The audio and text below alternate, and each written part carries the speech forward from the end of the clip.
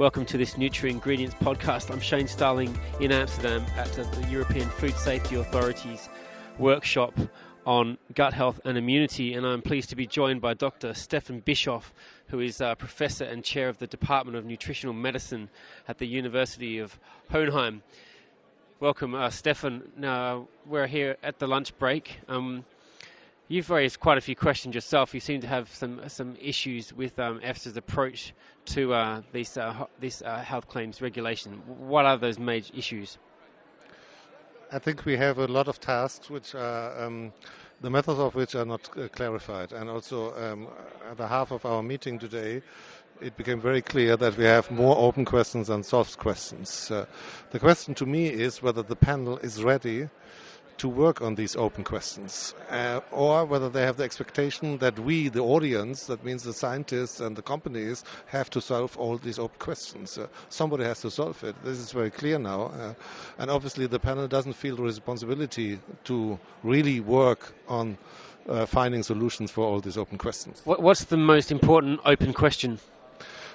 To me, the most important open question is the differentiation between risk factor of disease and prevention of disease.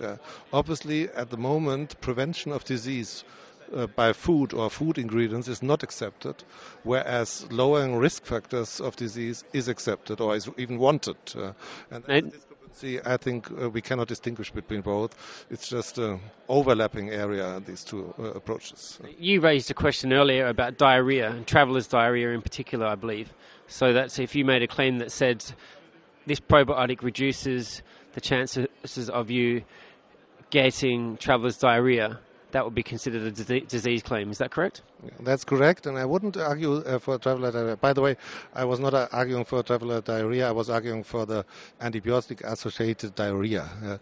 And the thing is that this is not a disease. It's a side effect of a treatment of disease, which is something totally different.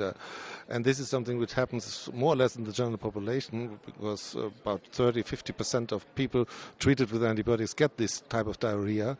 And if you could show that we reduce the incidence of such type of diarrhea, I think to me it would be great if food could achieve that. Yeah. But obviously, because of some crazy regulations, it's not accepted, this approach. Yeah. This is not a problem of EFSA, this is a problem of the regulation because it doesn't cover disease claims.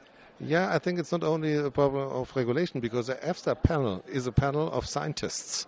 And the scientists can stand up and say, this is not possible what you are asking for. Yeah. Sometimes one has a feeling these are employees of some authorities. Yeah. This is a scientific panel.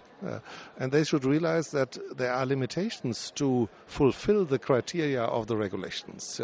And therefore, it's not only our responsibility to argue against it, it's also their responsibility to make a critical comment on that.